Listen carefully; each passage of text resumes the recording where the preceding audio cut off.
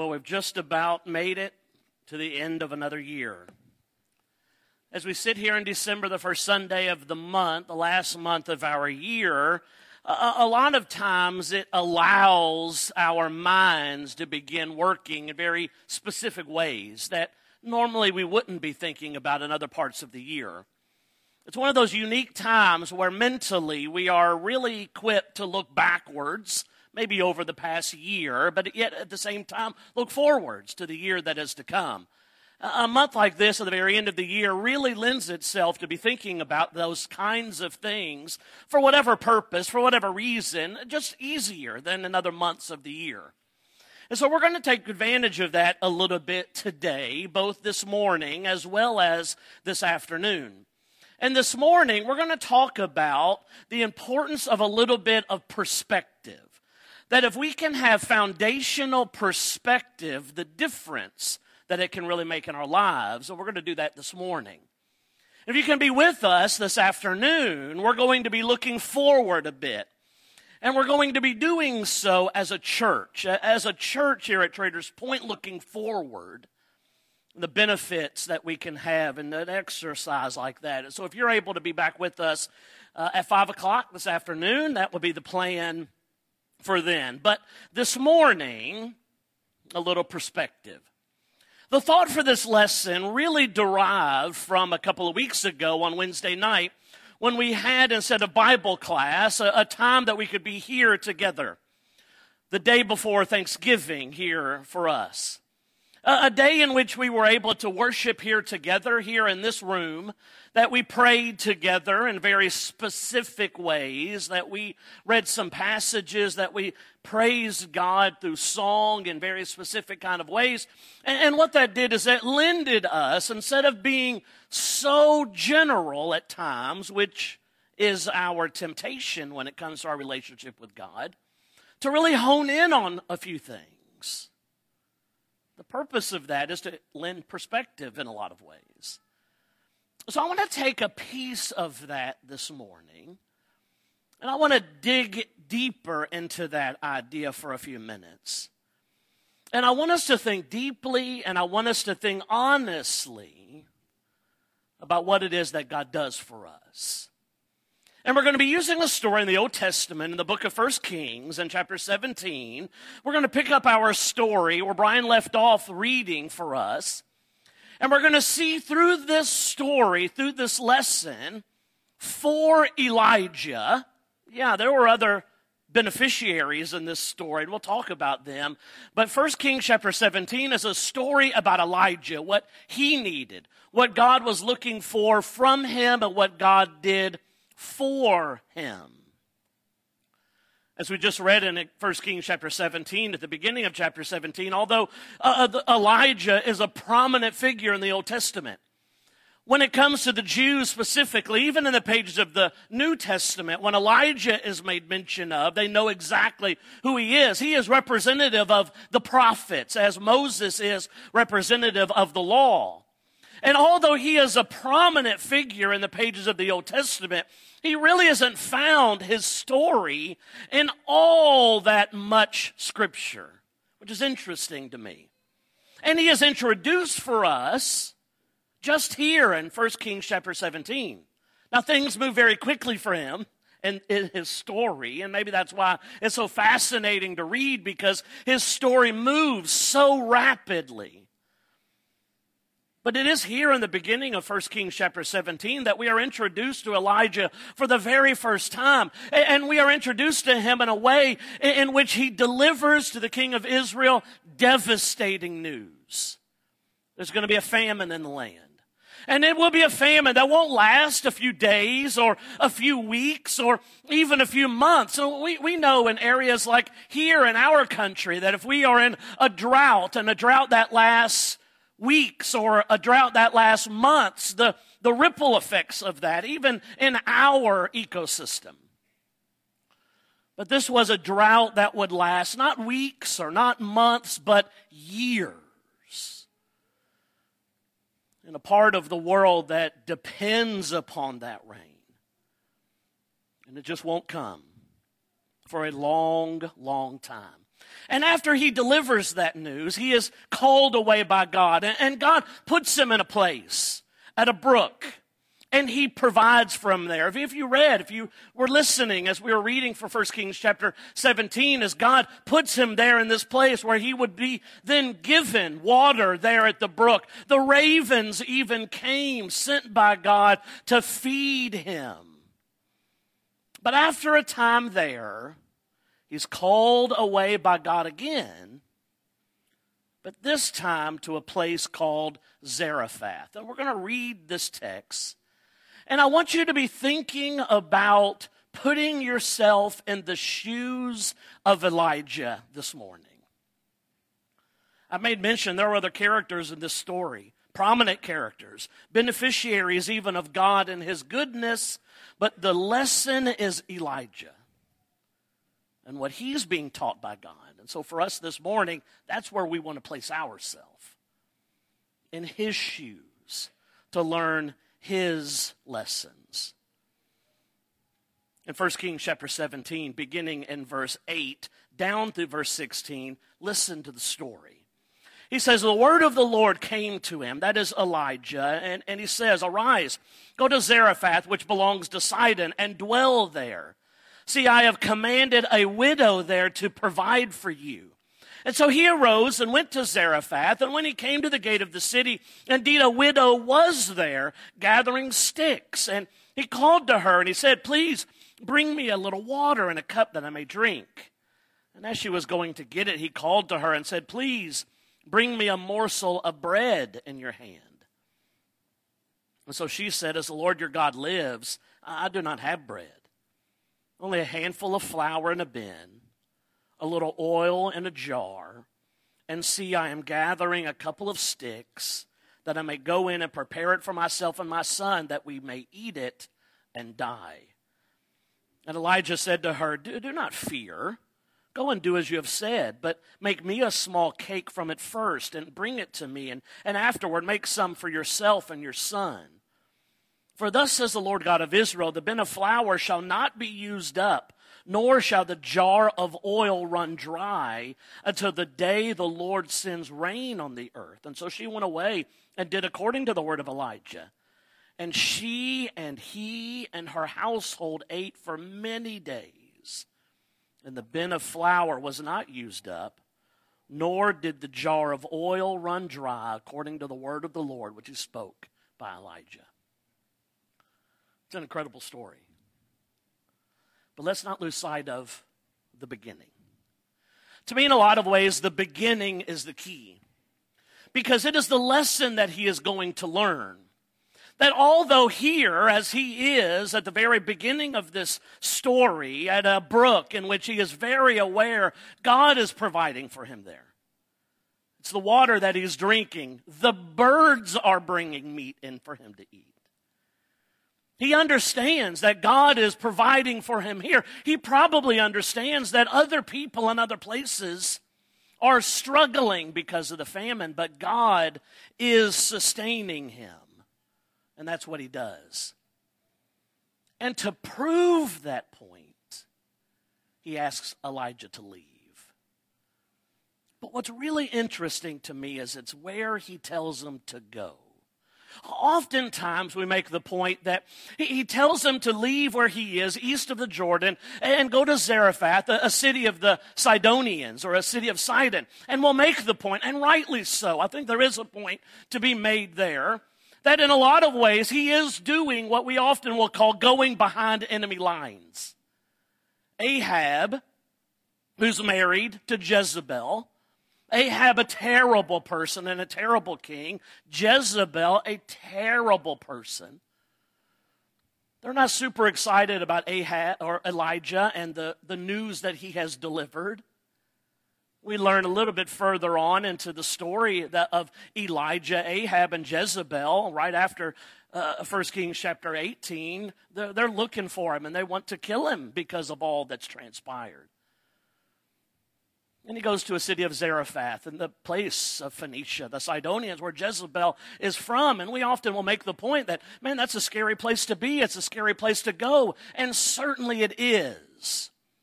But let us not lose sight of what we learn at the end of verse 9. You see, Elijah has been spending his time at a brook where he has been provided for everything that he needs. And God says it's time to go. And here's where you're going to go. You're going to go to the house of a widow. And she's going to provide for you. Now, what do we know about widows at this time? Widows at this time, certainly this time of Scripture, I think a lot of ways, the book of Ruth gives us a great picture of the struggle that a widow had during this time. It was a massive struggle. A widow at a time of flourishing weather struggled mightily to provide just for herself and for her children if she had any.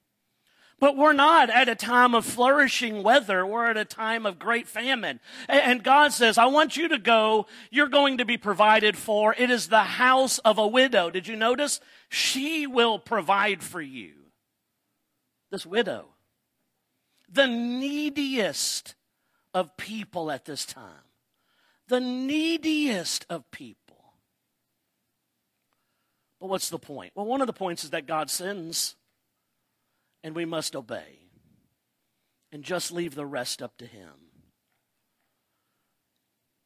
You see, oftentimes we live on wanting explanation from man instead of just leaning on promises that God has made. God has made promises to protect. He has made promises to comfort. And in times of difficulty, it's easy to forget those promises because we focus then on what's happening around us, the circumstance of our world, of our life. Elijah could have done that. He could have been, man, it's going well for me right here. What is this widow going to have for me? But he doesn't. He gets up and he goes. And even the picture that is given to us of this widow is sad. How was she introduced to us? She's introduced to us gathering. A huge pile of sticks and firewood. What did the text say? A couple of sticks. A couple of sticks. He says, can you get me a drink of water? And she's able to do that. Can you bring me a piece of bread? I can't. She was not being hyperbolic. She was not exaggerating when she says, I have but just a little flour in a bin. And I have just a little oil left. And her current reality was, with that little flour and that little oil and these couple of sticks, I'm going to make a cake. My son and I are going to eat it. And that'll be all that we have to eat ever again.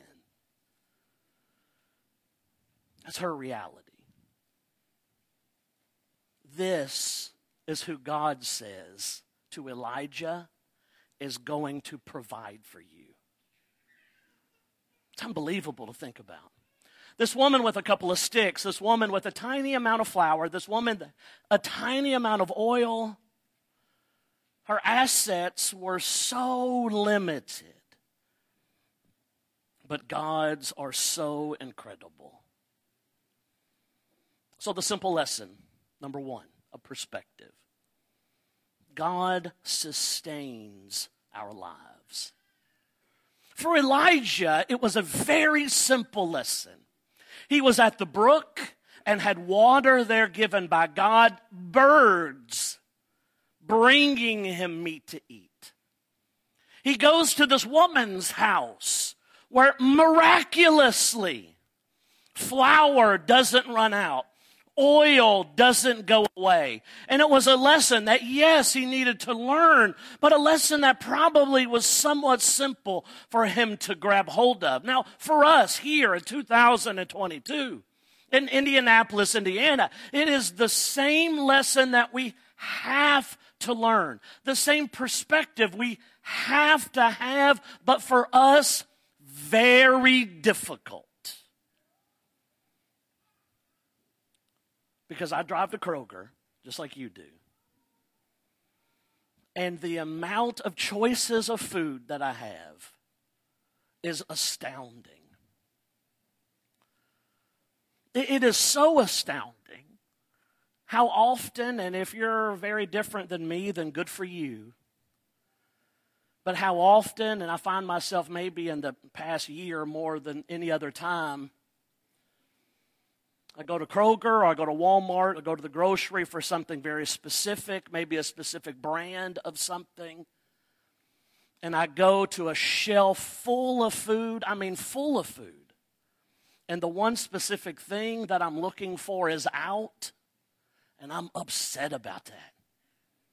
I'm like, are you kidding me? They don't have mild breakfast sausage, only medium here today. Who's eating all the mild sausage? Who's done all that?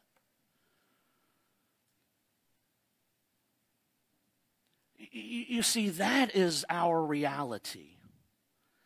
In our modern culture, not just with grocery stores, but restaurants and fast food restaurants on every corner, it makes it a challenge for us to listen, to keep in mind that every meal that we have is a generous gift from the hand of God. Think about Matthew chapter 6. In Matthew chapter 6, you can hold your finger in 1 Kings chapter 17. We're going to come back to that and finish that story here in just a moment.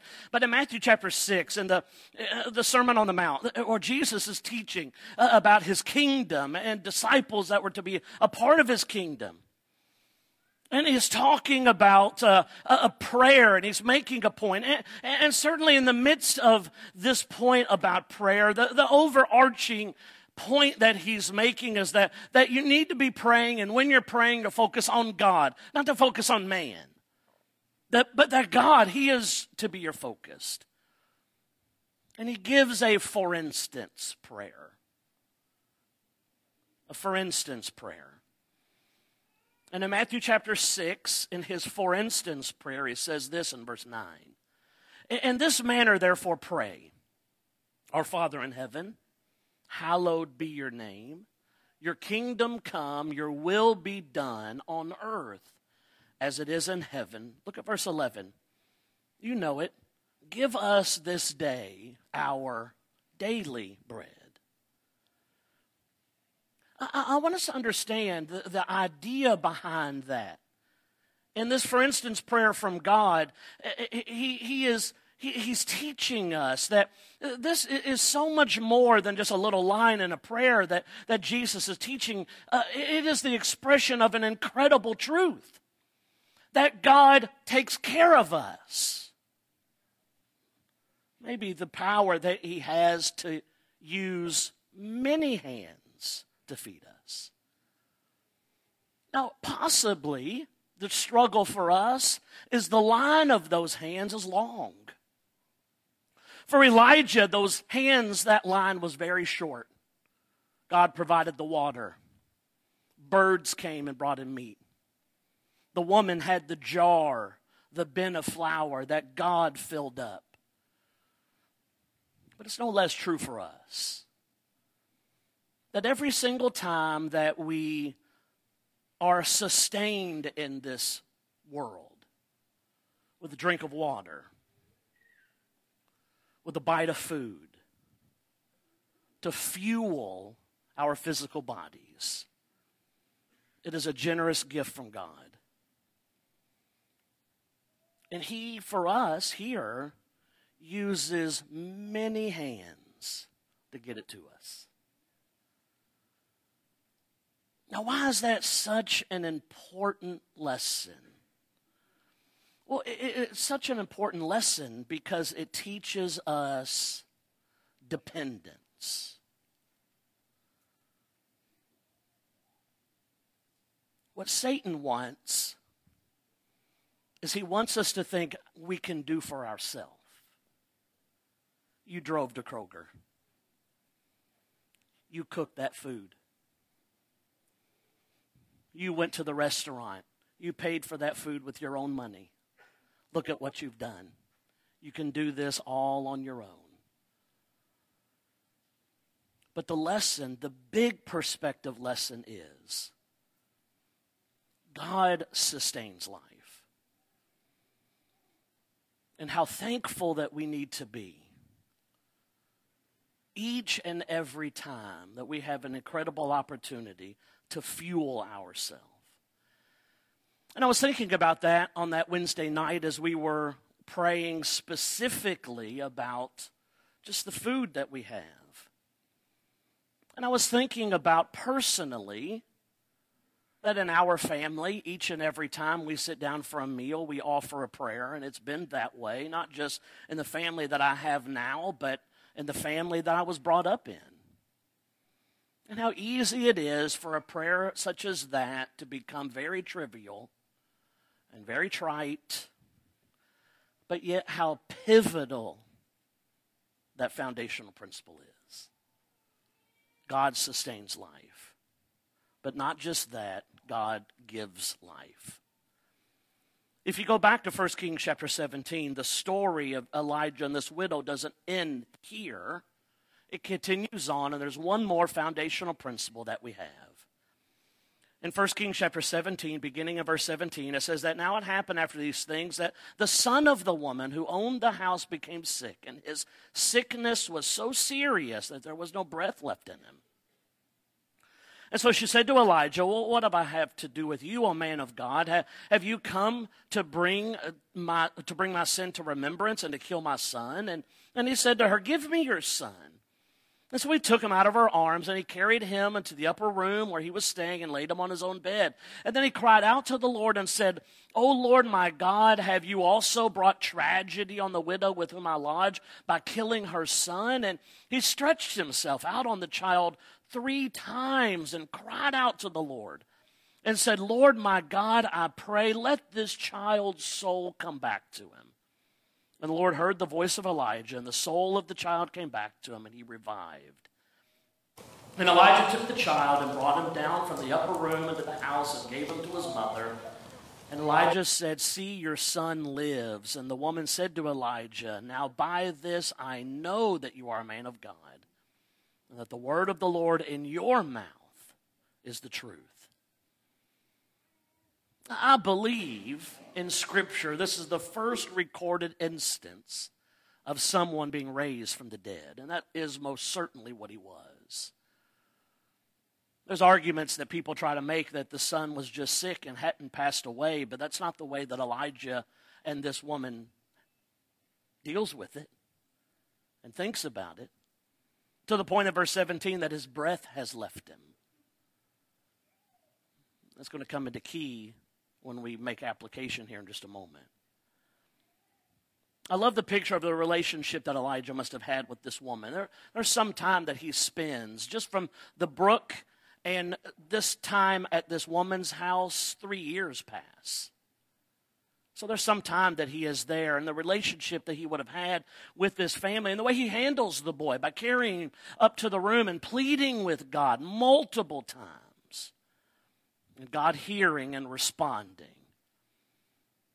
There's an incredible result that takes place. A result that takes place because of this. This woman's confession of her faith in God, knowing that the word that Elijah brought were the very words of God, the words of truth. But the lesson is not just that God sustains life, but the big picture perspective is that God gives life. So for us, in a very generalized, specific, don't you like that phrase, generalized, specific? The way I like is the picture given to us of this boy who passes and his breath is taken. But then his breath given back. And as I was thinking about it this week, it is the reality that every breath that I let out is a gift given to me by God. Now, what difference does that make if we begin to think that way, have that kind of perspective? That every breath that I release is a gift from God. It's His that He has provided me. Well, it causes me to have a perspective now of what am I doing with those breaths. How would you feel if you were to provide for me a gift that you worked on? Let's say you made for me a vase, a clay vase, and you worked long hours on it, and you put it on a ceramic wheel, and you formed it out, and you put it in the kiln, and you worked the glaze, and you made it just perfect. Hours and hours and hours you spent, and you made it a perfect color of red because you know it's my favorite color, and you presented this to me. Look, I've made you this vase, and I take it and I lift it above my head and I smash it on the ground. How would you feel about that?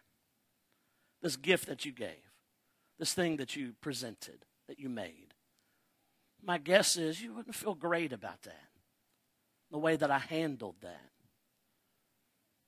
Now, what about God? With the breath that He provides to me, I speak unkindly to others, or I curse, or I blaspheme Him. Or with the breath that I have, I don't praise, or am thankful. I'm selfish. You see, it's big picture perspective to be thinking about with the breath that I have, which is given to us by God, what am I doing with it? You see, these big picture perspective things, as we close,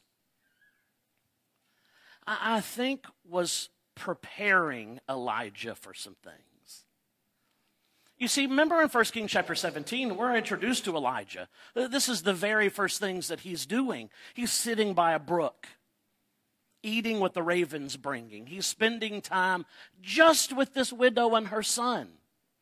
Now, yes, he goes on and he does huge, big picture things for God. Even in the very next chapter in 1 Kings chapter 18. But he's not doing that here. But he's learning. And his perspective is shifting. I'm not sure you can have 1 Kings chapter 18 without 1 Kings chapter 17. You see, we see that lesson from Jesus. Let's close with this. Matthew chapter 25 in the sermon of the parable of the talents.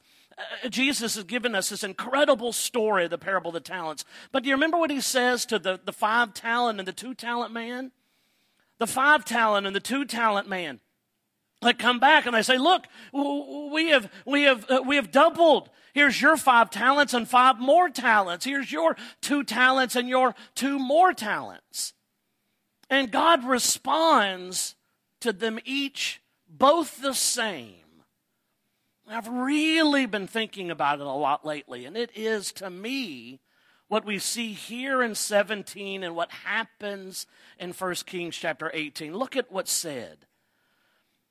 In Matthew chapter 25, in verse 20, he says that you had received 5 talents. The one who had received 5 talents came and brought 5 other talents, saying, Lord, you delivered to me 5 talents. Look, I've gained 5 more besides them. Now listen to the response, verse 21. And his Lord said to him, well done, good and faithful servant. We love that line, right? We love that one. We recite that line all the time. But he's not done speaking.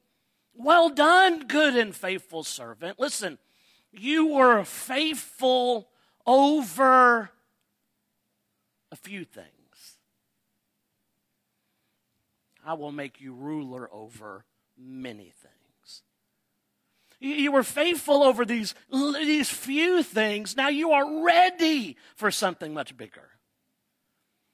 The 2 talent man, he says the exact same thing. I can't help but to think about 1 Kings chapter 17. And then what occurs in 1 Kings chapter 18 when Elijah stands alone on a mountain facing the prophets of Baal.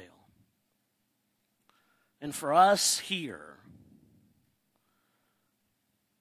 if our perspective is where it needs to be, maybe we are being prepared for what comes next. People who prove themselves faithful to few things can then be trusted by God with many. And what a powerful, powerful lesson that is. Let's close. In Luke chapter 4, we're studying the Gospel of Luke at McDonald's on Tuesday mornings, a few of us. In Luke chapter 4, Jesus is preaching in the synagogue, and people are amazed at what he has to say. And they're enjoying his lesson. But then he references two stories in Luke chapter 4. He references Naaman and Elisha, and the one who has to dip in the river to be cleansed. But right before that, he mentions this story in 1 Kings chapter 17 of this woman from Zarephath. And the point that is made is, as he mentions these two stories, Naaman and this woman, this widow from Zarephath, not Jews, but Gentiles. And this time they were not happy with what he had to say. They pick him up. They carry him to the edge of a cliff in order to throw him off even. And he miraculously goes through their midst. What was the point that Jesus is making by telling that story? The graciousness of God. His love for everyone. And as Tim leads us in a song of invitation, I want you to be considering that this morning. His love for you. The gift of salvation that he has brought. And if you're here this morning, and it is your sin which is separating you from God, God has made a way for that sin to go away. In the waters of baptism, the incredible gift of salvation, the sacrifice that has been made. It's an incredible thing that God has done for us. And as we sing this song this morning, you be considering that and thinking about it. And maybe we can help you with that in some way this morning. Or maybe there's something else of a spiritual nature that you need to make right in your life. I would urge you to do that this morning. Maybe it's just between you and God. If it is, take care of that. But maybe it's something we can help with. If that's the case, you let us know as we stand and sing.